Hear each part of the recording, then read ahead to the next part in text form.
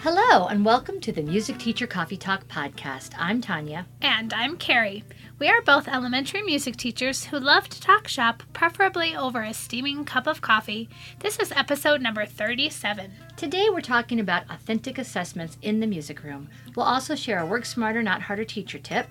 And in our CODA section, we'll give some specific recommendations of our favorite things in and out of the music room. So grab your beverage of choice and let's get started.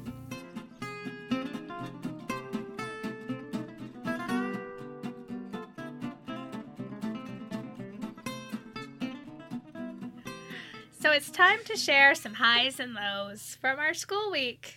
Tanya's going to go first. Yeah, I'm sorry. I'm just laughing because You're trying to navigate your computer. I'm trying to navigate trouble. things. Okay, highs and lows. So we're back from spring break. We have been for a while. Yeah, okay. I think you said that last time we recorded.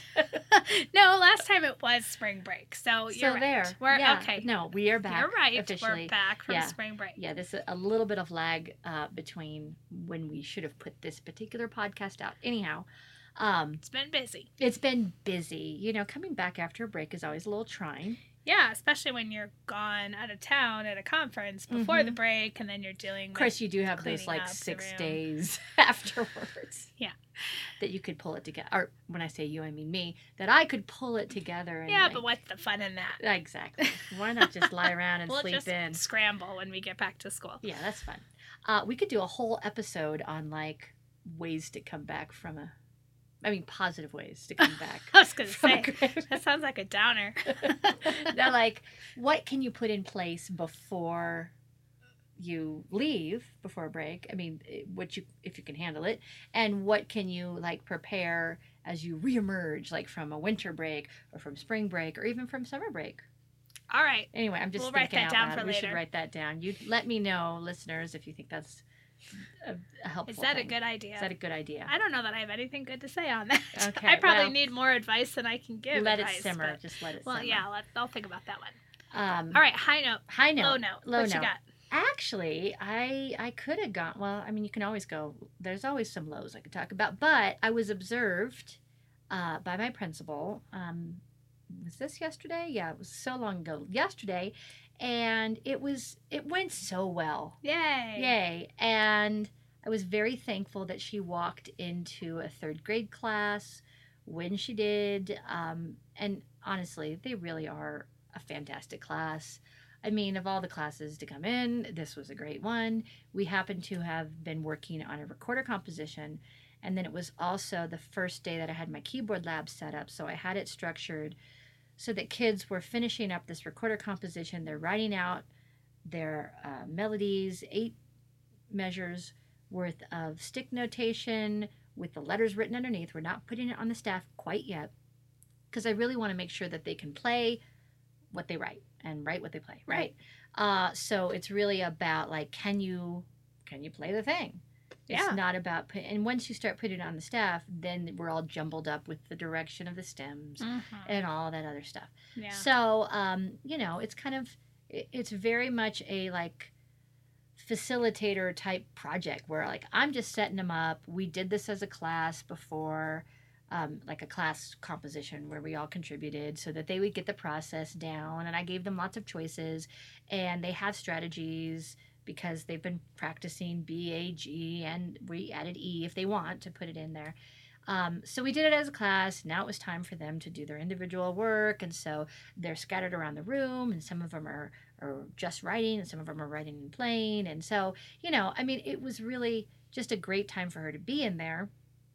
And then at the last 20 minutes of class, I gathered them back, and it was their first time to go on the keyboards this year, and we talked about how to find B, A, and G.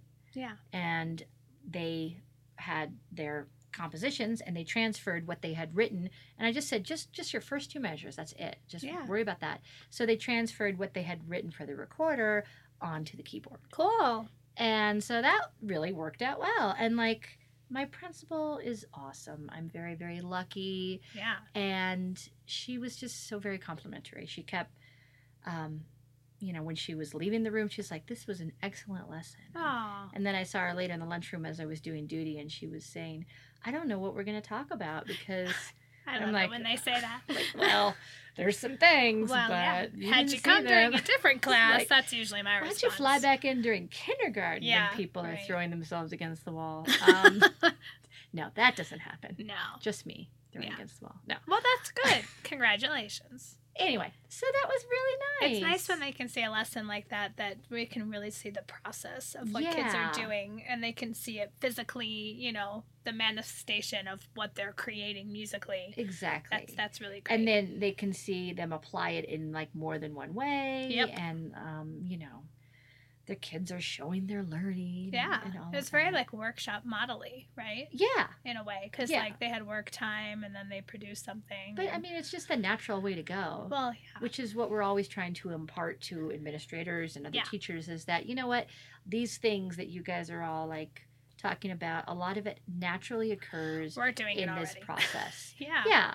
But we just have a label on it. You know, we Yeah. just need to like call attention to it and maybe like, you know, Totally. firm it up and all that stuff. So that was my high. It was great. Yay. What about you? What you got? Well, I was going to say a hi too, and you were a part of this. So Oh. my choir and Tanya's choir got to sing at the Rockies game. Yay. So the Colorado Rockies does a great thing where they, you know, have different school groups come and perform the national anthem. In our district, being a very large district, Mhm. we are able to sign up for like a district day. And this was perfect for me because this is the first time I've ever brought a choir to sing the national anthem. And I was just very worried about how many students would be able to go because they have to buy tickets to be able Yes. to sing. That's a big deal, especially at a low-income school. That's a lot of money Yeah. for a family to be able to go to a baseball game. So anyways, I kind of guesstimated that I might have about 15 kids show, but then the good news is we combined with all these other schools and we all sing together. So I wasn't feeling the pressure. Oh, yeah. And we had one school that showed up with 100 kids. Yeah, and that's great. Yeah. But I just didn't think I'd get there. But what I was pleasantly surprised about is that I had more kids come than I thought. Right. How many did you have? You know what? I feel bad that I didn't actually. I could go back and count. I think I had around 18 to 20. Okay. So more than I predicted. Well, there you which go. was good. I had 39, which was kind of funny because our last performance I only had 35. Well, there you go. Some came out of the woodwork, Yeah. which is No, fine. I was just really excited, and I mean, some of them, it was such a big deal. Like they brought like the whole family. Like some families, Nice. like literally like 20 people came to the Wow. game, you know, to hear their kids sing, but then also enjoy the baseball game. It was like a good excuse to go and enjoy a baseball game. Yeah. So it was just a really great thing. The parents were very appreciative. The kids had a blast. The kids love it. They don't were so nervous when they were down on the field. Really? Yeah, I mean, especially because we, as a choir, we haven't done it before. So, Right. you know, I told them what to expect. But now that we've done it, you know, next year, the kids who have done it will be able to tell the other kids. And I think they'll be less nervous Oh about yeah, it. and then but- it'll be like a tradition Exactly. in the school. And this But I is- mean, I was yeah. happy they were nervous. That's good because that Yes. means they cared. And not too. There, did you know that someone threw up on the way back? No. Did I not tell you this? No. Oh. The school behind my school. Yeah. Yeah, as we were turning to leave, one of the little girls on the end, and it wasn't like a huge ordeal, but she On the field? on the field. Oh, no. Did they have Yeah. to clean it up and everything? You know, it was interesting because one of the herders, one of the official Rockies, Yeah. she was like, "Oh my gosh, that girl just threw up." I said, "Yeah." She's like, "I don't know what to." What do we do? Yeah, and it was like barely. It wasn't like a huge thing. Yeah. But then we were leading the kids back, and I was like, "Are you gonna make them avoid stepping in Yeah, that?" I mean that's the actual field where the yes. players can be. Well, it's way far out It's- in outfield. but still, Yeah, I mean I know. technically it's It's on the interesting. field. They give you such a hard time about stepping over the white line. I Oh, think, right. yeah, they would probably want They that. would probably want the vomit, throw. cleaned up, Cleaned up. right field. Yes. Yikes, that's Sorry, funny. I'm sorry. I should. Oh, I this is didn't a know lovely about that. start to our Oh, podcast. I apologize. No, none of my kids were that nervous. Yes, luckily. that's good. But it was really fun, and I'm really glad we did it. Awesome.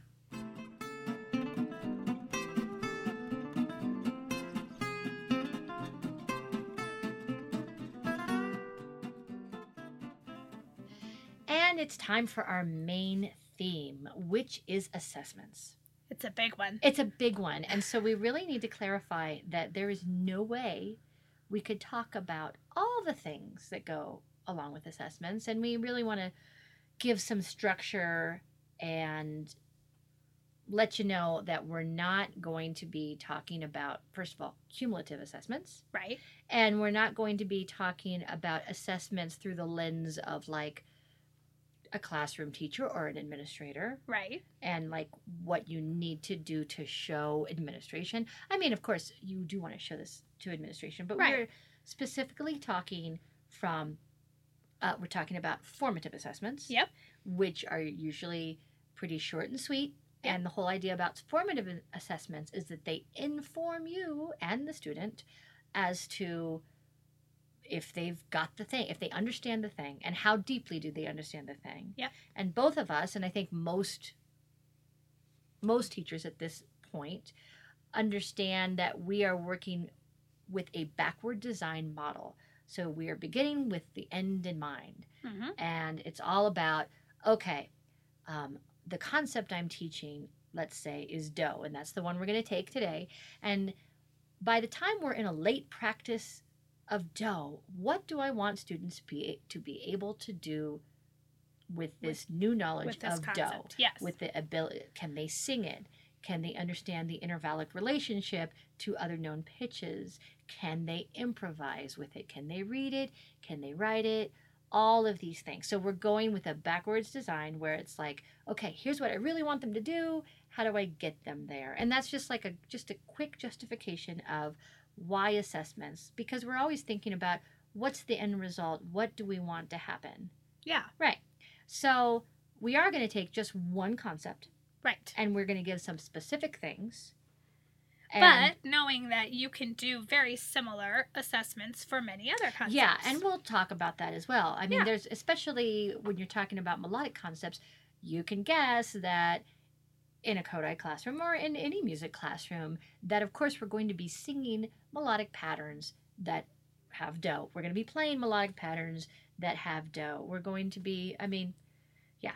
Yeah. So a lot of this can be very obvious, but we just really want to like pinpoint, hey, here's a specific assessment that you can use, but we're not going to go whole hog and talk about the entire philosophy behind getting to the assessment. Right. Right. Because, you know, as Kodály educators, if you've been listening to us for any time, you probably have a basic understanding or even a very deep understanding of the principles of a Kodály process where we're preparing a melodic or rhythmic element or a different element, and then we have a little bit of time, just a really tiny bit of time, where we say, oh yeah, that thing that hey, that low sound in there that we haven't really put a name on, that we've been calling low, by the way, that's dough. And they go, oh yeah, well, we knew that. Right. And now we're practicing dough and we're calling it dough and Yeah. we're doing all dough things along with other known elements. Yeah. In a nutshell, this is called either a PPP, which is a prepare, present, practice model, or a concept plan, because Kodály educators are known to write this down. Yeah. Or, you know, type this down in a document. And most Kodály programs, well, I mean, I don't know about all the Kodály programs all over the place, but most Kodály programs follow this model and they call it a PPP or Right. a concept plan. And there you go. Yeah. And I mean, we should point out that these assessments, they can happen in any point in that process. And they will, and you they have should. to, because for you to know when are the students able to label and start working with dough in a more concrete way, then you have to know that they're hearing it and they're singing it and that they're understanding it. So there has to be some formative assessment to go along the way. So some of these assessments could happen in the preparation phase. Some of them will happen and definitely will happen in the practice phase. Right. And along the way, thinking about that backward design, you are checking for understanding through these formative assessments while you're doing this prep. Right. Because if you're thinking, oh, Wednesday, I'm going to present Ticka Ticka, and on earlier that week or the class time that you see those particular kids, and it's very clear that they're not able to articulate it, They're not able to play it. They're not able to recognize it. Yeah, they're not identifying. They're that not there's identifying four it. sounds on that beat, whatever Then it is. you don't say, "Oh my goodness, it's in my computer. Yeah, It's on my we're document. still We're doing it." going. No, you're not doing it. Yeah. because- They need You know. more steps. They need more teaching, prep. yeah, teaching live children Yeah. informs a lot of what you do. Totally. All right. Well, let's get back to dough then. Back so to dough. we're going to just go through different, I mean, I consider this to be the skills versus the concepts. So Mhm. within the concept of dough, these are all of the skills and all of the ways that we're going to, not all the ways, but some of the ways we can assess those skills. Totally. So let's start with singing. Let's sing. How does one assess singing? Because I think the big question becomes whole group versus small group versus solo singing. Yes. And you do all of it. Yes. Yeah. Yes. I mean, I don't like write down a grade in my grade book for whole group, the entire group singing. No. But I have done small group singing Yes. where I'll have, okay, this group of 4, you're going to sing, Mm-hmm. you know, the first verse of Mother, Mother, I am Mhm. sick, or whatever dough song we're working on. Call for the doctor, quick, quick, quick. There's the so dough, you know, and then this group's going to sing verse 2. And it's enough that I can hear each individual voice. If there's 3 or 4 singing in a group, I can Mhm. pick out individual voices and put a grade in my grade book. Yep. But they're getting that support from each other. Yeah, so that is one way that you can assess singing without kids, if kids are not feeling confident about singing solo, Yeah. definitely you can have like small groups and they're trading phrases. Yeah. And then a variant of that, if they are comfortable singing solo, and I did this today with 4th graders, is you can do chain singing, Yeah. which I have more recently referred to as pass the mic. Uh-huh. And so one kid sings, you know, whatever. 1, 2, 3, pass the mic. Johnny caught. Well, that's kind of short. 1, 2, 3, Johnny caught a flea, and then they pass the mic. Flea died, Johnny cried, tee hee hee. Right. Yeah.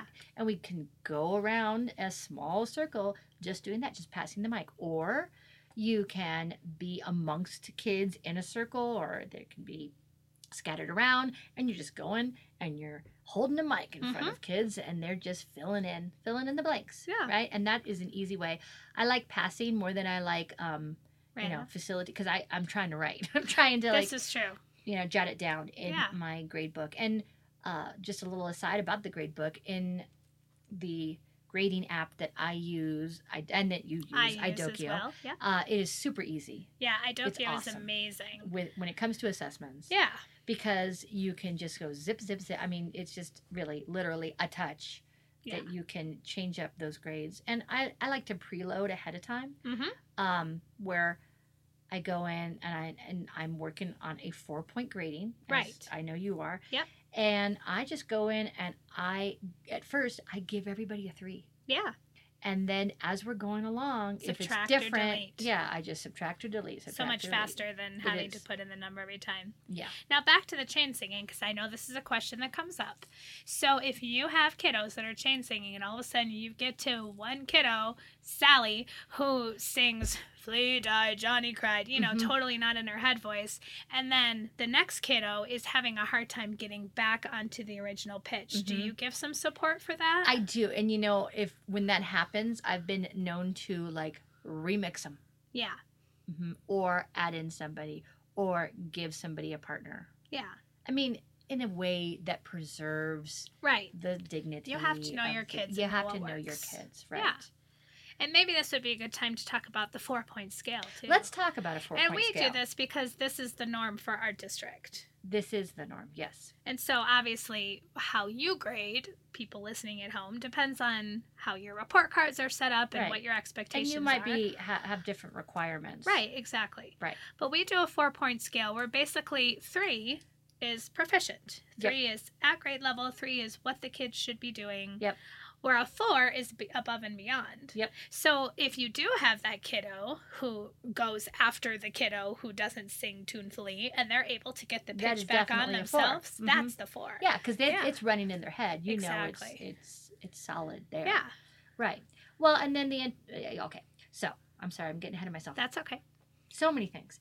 So a proficient 3 is where we expect most of the kiddos to land. Yeah. And we want 90% of the class to be there before you officially go, oh, by the way, the name of this concept is fill in the Yes. blank, right? Yeah. So that's kind of, it also gauges when you're going to present that concept.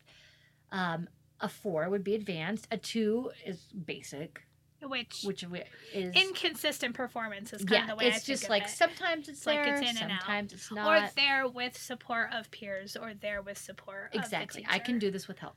Yeah. Yeah. And then 1 I call emerging, Yeah. meaning that Just not there. yeah, it's Not singing it, specifically if it's singing, not singing in head voice at all. right. That's to me like the grumbly kind of Yeah, talking. like not coming along Yep. yet. Yeah. So, but you should share your fun rhyme. Oh. Share your fun rhyme. Okay, so my 1, 2, 3, 4, which you have to translate it depending on the task, and I have to give credit to the technology teacher who I used to work with in an old job, Diane. So the 1, 2, 3, 4 went like this. A 1 says, "I didn't get anything done. That's why I got a 1." And that translates better to like The classroom specific kids who are supposed to be doing their math and Yeah. are just not. But the doing way that I anything. translate that specifically to singing, and I do, is I say, if you're not singing, if you're talking instead of singing, Mhm. you're not doing what I'm Yeah, asking and you we to do. do this in kindergarten. We learn the difference between a talking Exactly, voice but and a I singing still have voice. some hesitant kiddos. I Mhm. do. So, anyways, that's a 1, and then a 2 is oh no, now I forgot what it was. I did some of what I was supposed to do. That's 2. why I got a 2. Okay. So then it's like I'm singing some of the time, but it's just not quite where I need to be. Right. And then a 3 is I did just what was asked of me. That's why I got a 3. So on grade level, singing. And a 4 is I did what was asked and more. That's why I got a 4. Right. This is so catchy. And I know. And so I have Don't those. go writing it up and putting it on your TPT stores, people. No. So I give credit to Diane Miller from No, Colorado. don't give credit. Just don't write Just it up don't and put put it it on and your sell it. TPT store. And yeah, we'll put it in the show notes. But in my room, I have those 4 posters hanging up. So no matter what assessment I'm doing, I can refer to those. But then I can give a specific rubric, or I can give specific examples of what 1, 2, 3, 4 look like. But those are like my catch-alls for anything that we do. Right. But also knowing that sometimes a 4 is not really, depending on what it is. Like, if you're just writing, I'm just going to use Ta and Titi as an example. If kids are just writing Ta and Titi rhythms with popsicle sticks, what's a 3 versus a 4? I don't know that there is necessarily a 4 in that situation. Well, I could speak to that. I think of, okay. So if they're doing some rhythmic dictation and they're writing with popsicle sticks, and you're giving them patterns and they're echoing them, or maybe they're not echoing them and they're just writing them first. Yeah. The kid that is able to do it after 1 hearing, that would be a 4.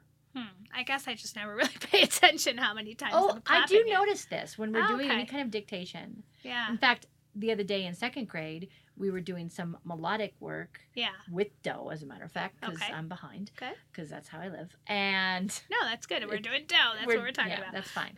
But I have this kiddo, and she's very musical. And sometimes it's almost an issue because she's got it in her head and she's singing all the time. Yeah. And she'll be singing the last song while we're on to the next song. But it doesn't take then she'll flip over into the new song. Right. And the issue is sometimes is that if she gets something slightly wrong, everybody follow her. Oh, well, that is 'Cause the she part. leads Yeah. them. Yeah. But when we were doing this melodic dictation, I would sing it 1 time, and she would sing it back, and she would start doing it, and then she'd sing it back to herself, and it would be like correct the way she sang it back, and then she'd get it like within 2 times. Yeah. And when I say within 2 times, I don't mean from me singing it 2 times. She's From me singing it once, from her taking it and her singing it to herself Okay. a 2nd time, and then getting it. Okay. So I can see she's that. a 4. I don't for know that. that I'm necessarily good about noticing repetition, so I need to start doing that.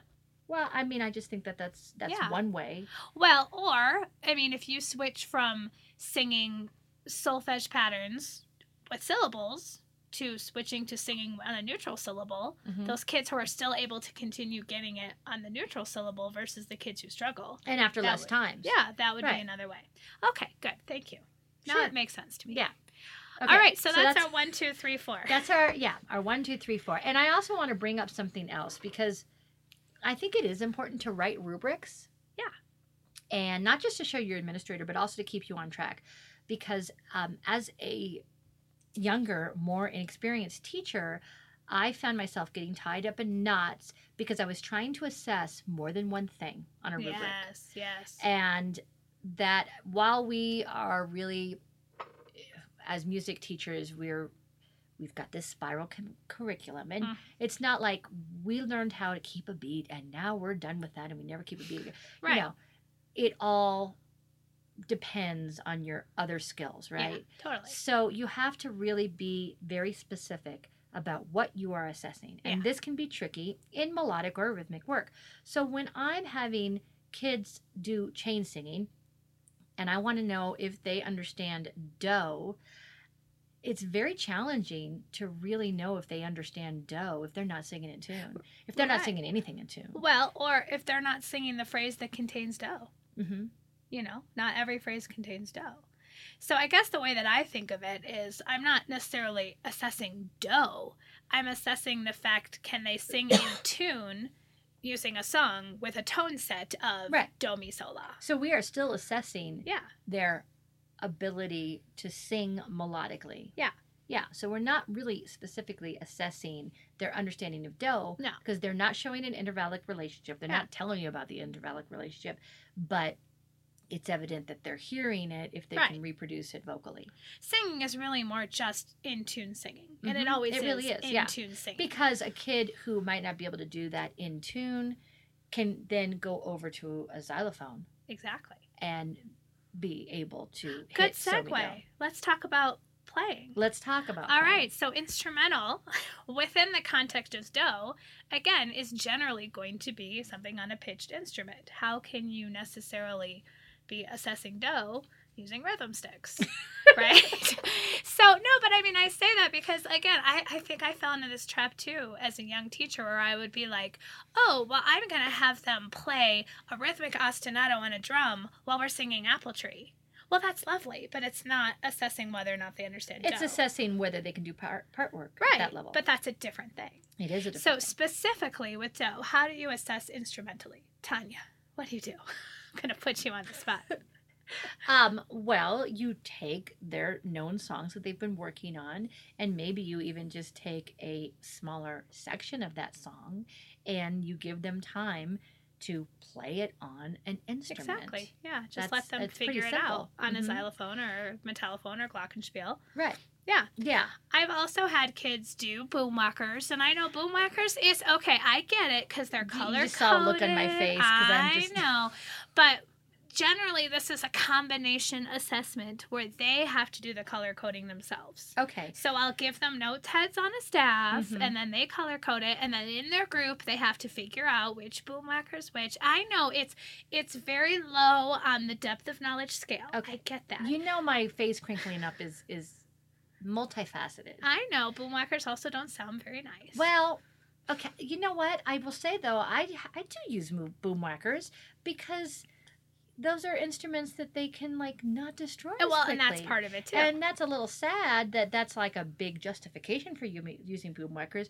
But do you love that sound? No. When's the last time you turned on the radio and you heard a lovely boomwhacker composition? Oh, no, not at all. So, but it's a means to an end. It's not. It's one snippet. It's one thing that I do because, and I will say because the kids love it. They do it because the kids love it. Boomwhackers also encourages fixed do in the key of C, which I have a big problem with. I know, but I do that because specifically when I teach do is also when I introduce ledger lines. So we're not necessarily singing in that key, but we're going to play it in that key. I hear ya. I just wanted to say it because a lot of people use boomwhackers. I know. I use boomwhackers. It's not my favorite, but it's something you can do. We can't rely on them for all of our melodic work. Okay, moving on because Tanya's feisty about the boomwhackers.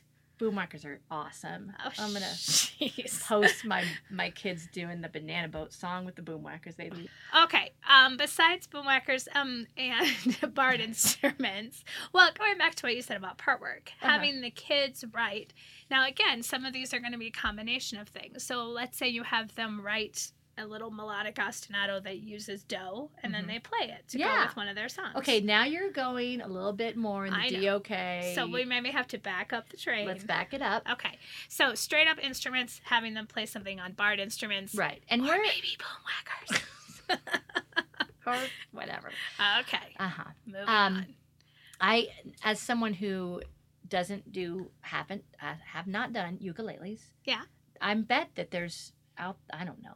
Are people doing melodic? I think of that more as chord work, but I know, do I mean, too, you can right. play melodies. It's not like you can't. Is it worth it? Okay, so if we're really talking do, for me, that's second grade. I'm not going to use ukuleles. I'm Okay. really going to No, stick with I'm not either. barred instruments. That's just me. Could you do it? Probably. Could you do a piano? Oh, yeah, most Sure. definitely. Yeah, In especially fact, if you focus on black keys. well, like I was just talking about, my third graders transferring yeah, melody they wrote onto the keyboard. Yeah. And it's mi, re, do. Yeah. There you go. That's perfect. exactly. Okay, But if so we're just talking about do, there wouldn't be Ray. Just saying. But you could definitely Well, no, I use know. keyboards when you're doing the pentatone with the black keys. yes. That you could do. No, I was just bringing up Ray because it was a specific, right. concrete example of I'm just something being I did. feisty with you I because you know. were feisty with me. Okay, All right, back to reading. Let's reading. talk about reading. Let's talk about it. Okay. So how would you assess them reading do specifically? Well, you would have them read patterns first in stick notation Yep. and then putting it on a staff, starting with just one key for, the first class period where we look at a new melodic note on a staff, we stay in one key. Yes. I'm a big fan of F major. Yep, me too. I don't throw up the B flat, of course. No. I don't throw up a treble clef. But, we can see those spaces. Yeah. And that works very well. Yeah. Yeah. This is a great time to pull out those flashcard games, Exactly. like the poison pattern game, And- or the fly swatter hit the right pattern game, Right. or you're a big fan of the light up bonkers. Oh, yeah, me and my light up bonkers. But that's a great time where you can see those things, or if you're doing something on a smartboard, some sort of smartboard game. Mm-hmm. And this is a great time if you're doing like stations, for example. Right. You can sit at that station and you can watch the kids play that game. Mm-hmm. And they think they're just playing a fun game, but you're Right. sitting there taking notes in your idokio about who's getting it right on the first yeah. try. And so when we're talking about the practical applications of how you take these assessments into the classroom and really make them work, it's very painless if you do it in stations, for Yeah. example. Yeah. And if you aren't married to the idea of I'm going to assess every kid today, yeah, that can really drag you down. Because I've been there, I've done that. totally. But if you're doing it in a station situation, you can yeah, assess them, all of them. yeah, But if it's just a lot of whole group instructions happening this lesson, all right, well, these 5 kids are going to they're going to be the ones who go to the board and have to identify this pattern. right. Post office is a good one. Uh-huh. And I wanted to mention about post office because I had an interesting experience today Okay. with post office. Are you going to talk about how you play it? Because there's different versions of post office out there. Oh yeah, there's a lot of Okay. different versions. So tell us about okay, yours a I'm little just bit. gonna, I've been doing with second grade. It's very basic. All right, here's an envelope. Here's a stack of, I think it's 5 cards that are in there. And I'm specifically today, because I found them, I was using some Sneaky Snake cards. Oh. And here's some interesting things. All the cards are in a different key. Oh. That makes it a little difficult. All the melodic patterns have stems. All the notes have stems. Okay. Some are going up and some are going down. Yeah. Following. So it was very interesting because it really solidified. I mean, I've bought this idea a long time ago. But anyway, it was very interesting to see in action of exactly why you don't give all of the information all at once. Because I had that issue where we were getting hung up, Yeah. where kids were saying, wait a minute, why is this one on a space, but that so is on a line? And Yeah. okay. It can be a different.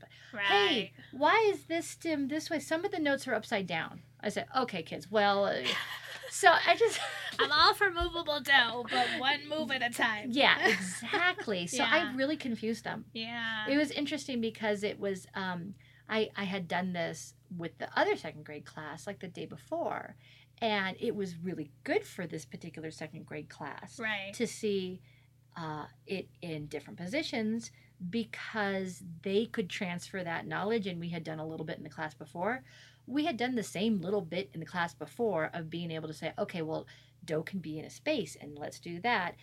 We were doing some melodic dictation. I said, okay, now we're going to put dough on a line, right? So it's not like I didn't already cover that, but only one sitting with melodic dictation, right? Yeah. So one class was able to draw back on that and go, yeah, I mean, I had to again say, oh, remember when we said so could be here, so could be there, right? One class was able to do that. The other class was like, what's going on? What's happening? And it did no good for me to say, do you remember last time when we put so here and then after a couple of those we moved so here? Like, no, it wasn't happening. Yeah. So anyway, know your materials before you start. The moral of the story is know your materials, and then there is a reason that we use melodic and yeah, I've made my own things. Some of them are on TBD, some of them aren't. I've made my own things with their just note heads with no stem, and I think it's just a really beautiful thing when kids can focus on just the melody. Agreed. And we're not hung up on the stems. And I know that there might be teachers who say, hey, the notes have stems, they need to yes, eventually they do. Well, and to me that's the difference between an early practice and a late practice. I will specifically do more things with less stems, or even not a full staff, maybe just a 3-line staff if we're focusing on so me dough. Even if they've seen a 5-line staff before, I still might go back to the 3-line staff just for some early practice. Sure. Just to make sure they're really getting the idea of so me dough and the 3 different lines. But then obviously getting that back to the full staff and then getting the stems for later practice. Yeah, for later. Yeah. And it's not as though they haven't seen I join up stems and note heads in first grade. Yeah. And that's when I do They've that. seen it. They've seen that. They haven't seen stems going both ways. Yeah. They haven't seen, I mean, it's just a lot of like newer things for them to ingest. And that should happen, but not at this stage, not when I want them mostly focused melodically. Right. Right. And then on the flip side, the same thing with stick notation. I so love stick notation. Yeah. And I made a mistake earlier this year with fourth graders where I said, hey, if you want to write, and they know about note heads, my fourth graders, even on down to second grade, if they see a rhythm written with stick notation and then they see the same rhythm written with note heads, it doesn't rock their world. Yeah. They're okay with that. Right. However, the issue comes when they are writing. Yeah, I tell them just for time's sake, leave them off for today. Because that becomes a hot mess real quick. And then they're obsessed with, well, do I color this one in or do I not color this one in? And I mean, and that's important. And it's, of course, they need to know that. But if I'm just having them write tas and titis and ticka-tickas and we're not even messing with half notes, then just don't even put the note heads on there. Yeah. Well, I had fourth graders do like just a purely rhythmic composition with syncopa. Yeah. And I said, hey, if you want to use the note heads, go ahead. All right. I shouldn't have done that. Yeah. Then because now it's a problem that's hung on through the rest of the school year. Yeah. So now I'm still constantly going, oh, that's not a real note because you don't have a key with an empty note head. With an empty note head. I know. What's this upside down lollipop you got sticking there? Or I tell them just to leave their shoes off, to have them go barefoot. No shoes today. That's a good one. I'll use that. Because they think that's cute. I don't know. Maybe the cute factor will like get them back to just the stick notation. Yeah, I just say no shoes today. We're just gonna go barefoot because that's what I call note heads early on with like first graders, so they even still remember that. They're like, don't put their shoes on. And I was like, but you know, but two or half note. It's a note head, so why would you put a shoe on your? I don't. Well, but why are they on the bottom if they're called note heads? Sometimes they stand on their head. Okay, we're just getting too deep into it now. Yeah, it's just a cute way of saying and knock it off with the nose note heads. Well, and then it's also a great conversation to have with students. Like, why do we have the note heads? Yeah. I mean, okay. We've got the half note. We got the whole note. That's an exception, You don't right? really need them But unless you're on the staff. Unless you're on the staff. So Yeah. if you're doing a chant, if you're writing just this rhythmic Yeah. chant, leave them off. Yep. I tell them save marker. Save All right, pencil. so that's the writing Okay, part. wow, let's get back on, writing. No, Okay. writing. Let's talk about specifically melodic writing, though. Okay. So, obviously, this is where you can do your dictation with your Mhm. little note head Yeah. chips on the staff. Putting the note heads, putting your adorable tulip note head erasers doing on your the staff, eraser that is things. writing. Right. Yes. Having them actually, but then... And then having them actually maybe write. make sure they're actually writing either with dry erase You marker got- or yeah. a pencil. And to me, like, that becomes the difference between like the I do, you do, we do type model, Gradual right? release, yes. That we do a lot of we do up on the smart board where we're moving things around.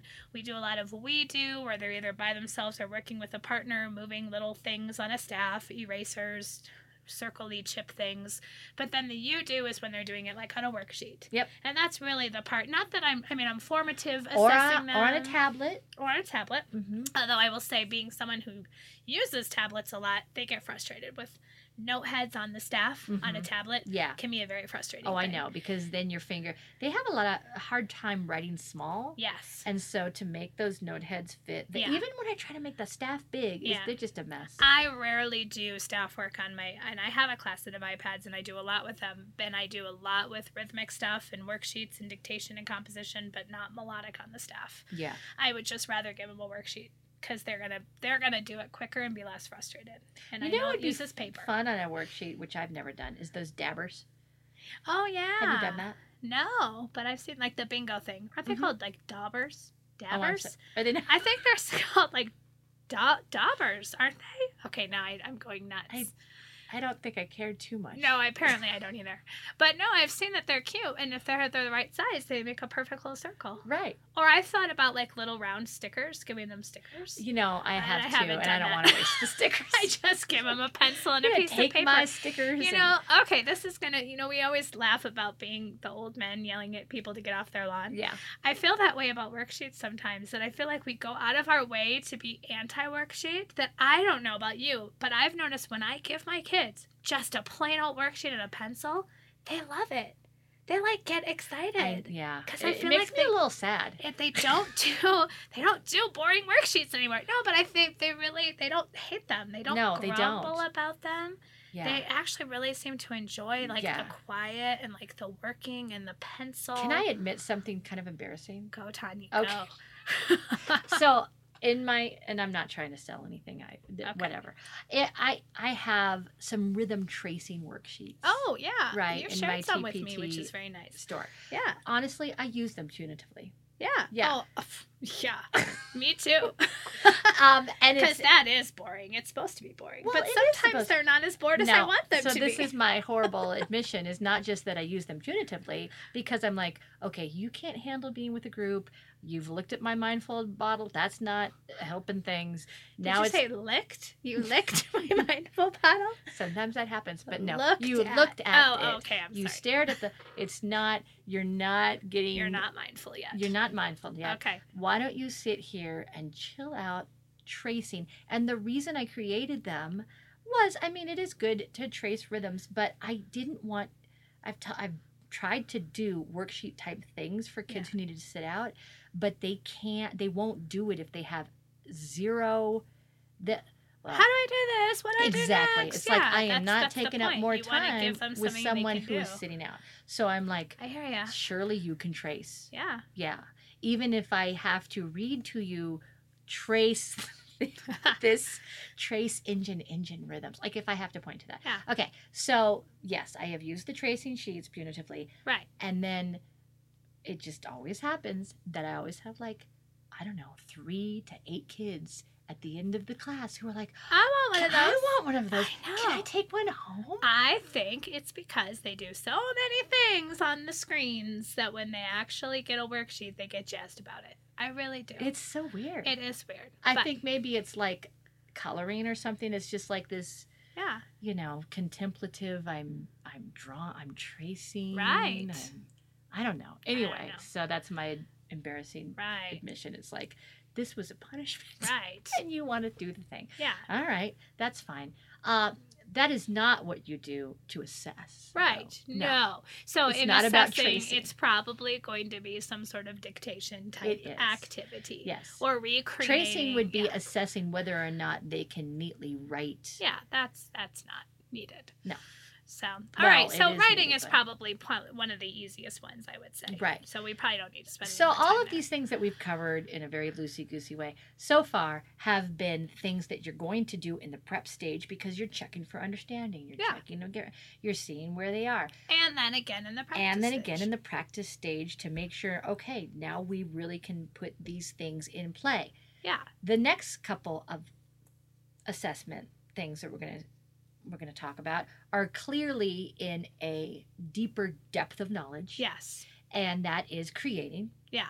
And this is what we would do more in a later practice stage. So Yes. you're not going to be throwing these things at them. Like, the you lesson just learned right dough after. yesterday. Yeah. So now why don't you sing a groovy tune, Yeah. sing an Right. answer to my Because question. before they can create or improvise with this new knowledge, they have to have heard it and experienced it in so many ways. Yeah, it's just like language. And then it just becomes something, it's another tool in their toolbox that they can use. Right. So improvising, both vocal and instrumental. Yep. A great thing is just question and answer. And improvising instrumental, of course, is so much easier. Oh yeah, vocal. Then- I will admit that I shy away from this section. I am not as good about this. This is hard. Well, and then text improvisation is so much easier. Of Yeah. course, you're not assessing any melodic things when you're No. doing text improvisation. Right. That's about, the ability for them to create like text Right. within a rhythmic framework. So maybe we can talk about within both instrumental and vocal improvisation, some steps to set them up for success would be to give them some choices. Mhm. Have some either flashcards or patterns written either a stick notation or staff notation that you've sung through as a class, and tell them like, here are some things you can use, or you can use your own. So if they have to make up a 4-beat, or give them a rhythm and then they have to improvise Right. the melody within that rhythm. For successful improvisation, you always want to give a structure. Yes. Less choices leads to more creativity, actually. Yeah. Because if you say, whatever you want, the Yeah. sky's the limit. And Yeah. that goes for like, everything. And then they tend to lose sight of the element that you're really wanting them to incorporate. Right. And at least for me, then it just becomes like Yeah. they go off on a tangent. So if I say, okay, I'm going to give you a 4-beat question, and your answer can be anything, but it has to end on do. Yeah. They're really only coming up with 3 beats. Exactly. And that is a lot more safe and a lot more successful Mhm. for them, especially as we're getting into the improvisation. And hopefully by this time, again, if we're thinking Doe is traditionally second grade, in first grade and kinder, they've had opportunities to do text improvisation, body movement improvisation, where this idea of improvisation isn't totally brand new and scary. Right. They're just using it with a new element, so it's getting more and more complex. Right. But it's And- not. and- The asking them to do something made up is not scary. Right. Hopefully. But it's a deeper level of understanding, because in order to improvise, Yeah. especially even more so than composing, in order to improvise, you've got to have a really thorough knowledge of how it fits in the framework of everything else you know. Totally. So it's not just, I know that do lives here, or I know that this song goes to do on this word. It's really understanding its relationship to everything else they know. Yeah. Yeah. And then composition. Composition is... For me, I mean, I find that composition's easier than improvisation Most for my definitely. kids. The only difference between improvisation and composition is a pencil. Yeah. Yeah. Well, and it's the editing process. I do try to teach my Yes, kids it that is too. definitely That, you're able to take more time with composition because it didn't just happen, spontaneity. You wrote it down, you practiced it. There's something we didn't quite like, so now I'm going to fix Yes. it. So at the second grade level, what would a composition project using do look like for you? At the end of any kind of melodic dictation, I mean, at a very simple level, at the end of any kind of melodic dictation, when we're putting note heads on staff boards, Mm-hmm. we get some time at the end to let's create our own melody. Yeah. But the interesting thing with the composition melodically is that often they'll write something that they can't sing. Right. I have that issue too. Yeah. Yeah. And so that's where you were talking about editing, Yeah. where you have to scale back. Exactly. And I was having this issue with my recorder players, my third graders, and they were writing and they had guidelines and they had like a structure. And I said, well, that looks great. Now can you play it? Yeah. Because if you can't play it, don't write it down. Exactly. Because this is for you, Yeah, right? exactly. And it's the same thing here. So then you give them like even if they are not being successful at being able to sing or play whatever they wrote, then you have to like give them even a tighter structure. Yeah. Like, okay, only use so and do. Yeah. That's a good idea. Yeah, oftentimes with composition, I'll give them a worksheet with a rhythm, stick notation, just a really simple rhythm, maybe 4 beats long or maybe even 8 beats if it's kind of getting to that summative stage where I'm really wanting to give them a big kind of final project. And then they just write in stick notation, under each sound, whether it's ta, ti, 1 or 2 sounds, and I give them their tone set, so in this case it would be do, mi, so, la. And so that's and then they not just that would not be a single melodic element. Exactly. Assessment. Yeah, this is assessing their knowledge of, or not really assessing their knowledge, but their transfer. And one of the big things with do, especially if we're thinking of it as do being the home tone, if we're thinking major tonality, mindful, that we talk about do being, I want do to be your last tone, because it's kind of coming back home and then seeing if they're able to use it that way. And how are they approaching that do? With a big skip or a big leap? Well, in this case, it would be a skip or a leap because we don't know Ray. But, when we talk about steps and skips and what's going to be easier to play and sing. Right. So they're kind of putting it all together, so to speak. And if you use a do clef. Yeah. And have we ever talked about a do clef? Anyway. We didn't talk about it in here, but I teach it along the way. I totally do. It's usually early practice of do. Yeah. Because this is not the time to get into key signatures and treble clefs and all of that, or any clef. And the do key, and who taught me this? Probably my level 2 teacher. Anyway, the do key shows where do lives, because do is the mayor of Solfa Street or Solfaing Street. Right. Do has a key to the town. Oh. I don't know why I've never said it that way. I've called it the key because it kind of looks like a key. It does. It looks like a skeleton I've never key. said that whole key. Oh my gosh. Because when you go to, I need to be doing that. If you go to Solfa Street or Solfaing Street or Music Street or whatever you want to call it, do is typically I say do's the boss, but I like do's the mayor. Oh, I'd say cute. Mayor Do and his family. I could change it up and say Mrs. Mayor Do. Yeah, let's be. And equitable. Then she really has the key to the town. Like, I love it. So there you go. Okay, I'm stealing that. Okay.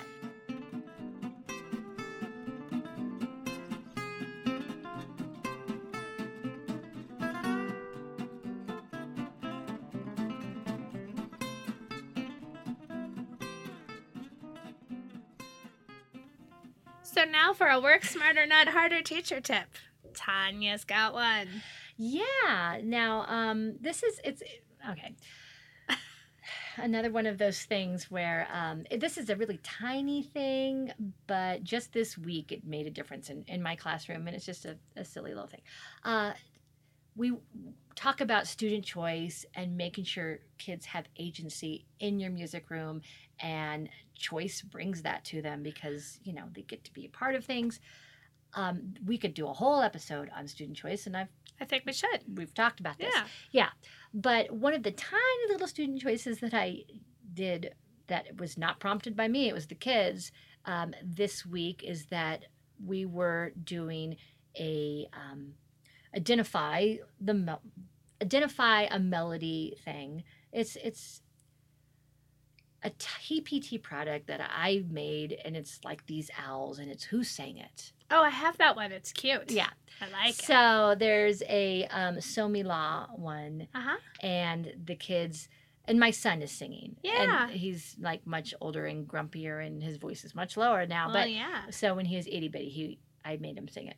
I asked him. Yeah. He was employed to do so. And so, like, you press the speaker, and you hear the kid singing the little melody, and say, "Ooh, which owl sang it?" And there's a little speech bubble that comes out from each owl's mouth. and there's a stick notation slides, but then there's also on the staff slides. Anyway, so we were doing this, and one of the kids, because I said, um, so this green owl, we'll call him owl number 1, and this blue owl, we'll call him owl number 2. And I didn't label them as such in the file or anything. Right. I just said, like, hold up whether it's 1 or 2. Right. Right. As just a quick way, instead of it being in a station or having someone come.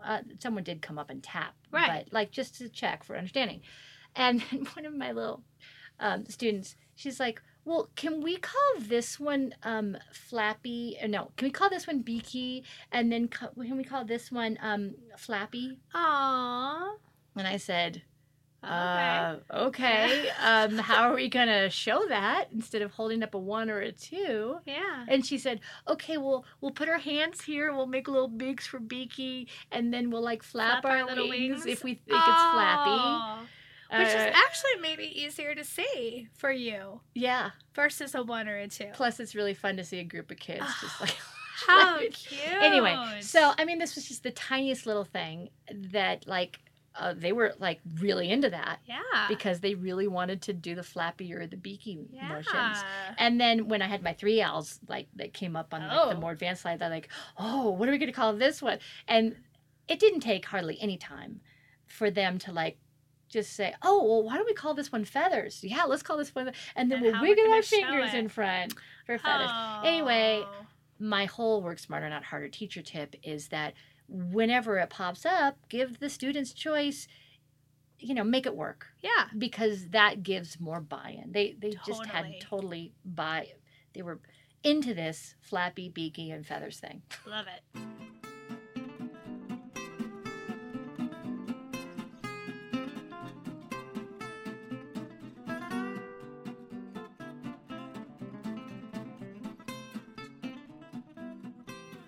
And now here is our CODA section where we each share a professional or a personal recommendation. So Carrie, you got something personal or professional you would like to tell us about? Okay, cool. I have been thoroughly enjoying a show on Netflix, and it's been out for a while, but I just finally watched it. It's The Assassination of Gianni Versace, starring Darren Criss. I just love him. Yeah, who I've always loved, but this show, oh my gosh, I had no idea. I remember this whole thing happening with Versace when I was younger, and It wasn't that long ago. well, it was it? 1997, I think. Oh, okay. Yeah, the point being, I had no idea the story behind it, and obviously I'm not going to give spoiler alerts, but the person who killed him, who's played by Darren Criss, it's a really, really good show. I think it's really well done. It's, it's a little grim, and it's a little gritty, so if you're not really Is there blood? into... Yeah, and, some adult themes, for Okay. sure. Is there so, sex? Yeah. Okay. I mean, well, yes, and I mean, yeah, implied. I mean, well, yeah. The Gianni Versace's killer was not a well person. Just put it that way, obviously. So anyways, just know if you're not a person who really enjoys these like crime thriller type shows, this might not be for you, but I think it's great.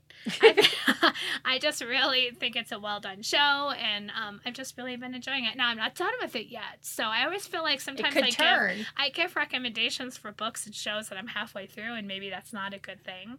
Has it stirred you wrong before? Have you been like... No, usually I finish it and I'm like, oh, okay, no, that was fine. So Okay. it could end. I mean, well, I know how it's going to end up. I know the end of the story, but the point being, the show I think itself. someone might die. I think someone dies, but yeah, it's just a really good show, and I'm enjoying it so far. I think I'm like halfway through the little mini series, and I just think it's really good. Fun. Yeah. I almost started watching that the other day, and Yeah. something happened. I kind of like had a little mini marathon, and I think my stayed kids up. were in the room, and I was like, Well, ooh, yeah, I better not. no kids in the room. I stayed up way too late because it's, and you know how it is with Netflix shows. The next one starts playing automatically. Yeah, and if you you're gotta just not stop fast that. enough, it's like, oh, well, fine. Now I'm invested. So Oh, it's a good one. I like it. fun. Yeah.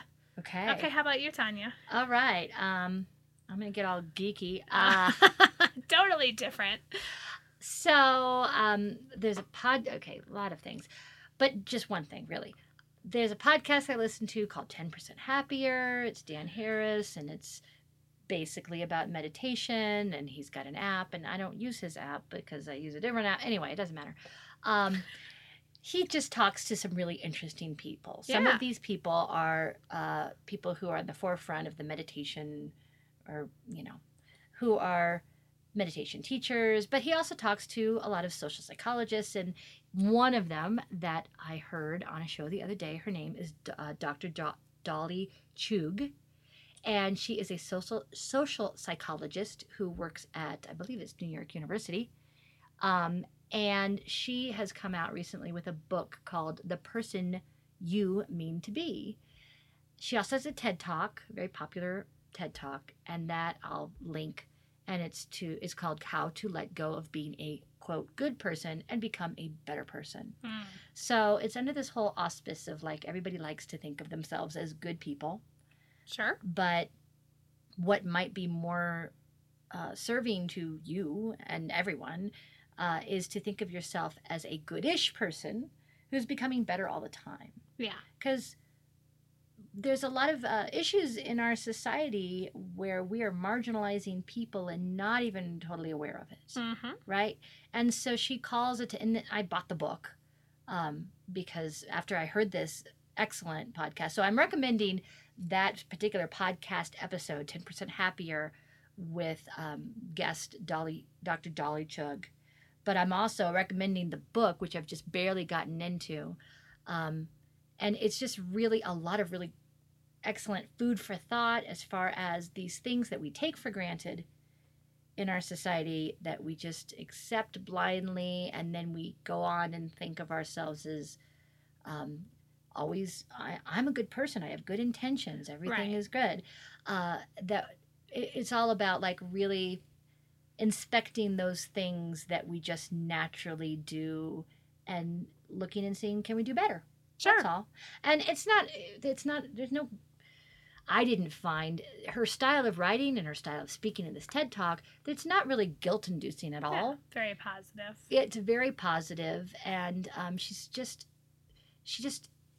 is able to put her thoughts and her research into just a very eloquently and excellently, much better than I'm doing right now. I'm not expressing it very well. Go and watch the TED Talk.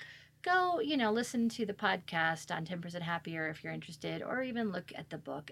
It's just been really making me think a lot. Good. I know, to say it in a very intellectual way. Nice.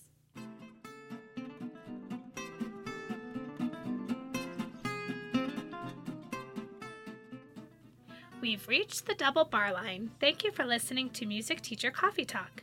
Show notes can be found at Teaching Music Tanya's Kodály Aspiring blog. You can connect with us on Facebook or Instagram. Just look for Music Teacher Coffee Talk. If you enjoyed the show, please consider subscribing, rating, and leaving us a review on iTunes to help others find this podcast. And speaking of reviews, we wanted to share some of the lovely reviews we have gotten since we started the podcast. So I have one here that I'm going to read from KTKC82 that was left at the beginning of the school year. It says, I discovered Carrie and Tanya's podcast this past school year at just the right time. Our district is starting our Kodály journey, and Carrie and Tanya's practical tips, ideas, and incredibly fun song and activity suggestions have been so helpful to us as Kodály newbies. I love their focus on easy-to-implement classroom ideas and their very realistic and down-to-earth mindset. If you are an elementary music teacher, you need this podcast in your life. Free professional development that you can listen to from anywhere from two brilliant elementary music teachers. You can't go wrong. Thank you, Carrie and Tanya, for taking time out of your incredibly busy schedules to offer this amazing learning opportunity for other teachers. We are so thankful. So that's so awesome. It's so nice. Yes. And we just very much appreciate those, reviews, because we do this just because we enjoy doing it. We enjoy chatting. Because we're going to do it anyway. Exactly. But knowing that it benefits anyone out there is just icing on the cake. Yes. So thank you for that very lovely much. review, KTKC82. Yes. So our next podcast, we are going to be talking all about our summer goals and our summer plans. We're thinking of summer a little early, but you got to start planning summer soon. Exactly. So we'll be talking about that next time. And until next time, this is Tanya. And this is Carrie, wishing you happy musicking.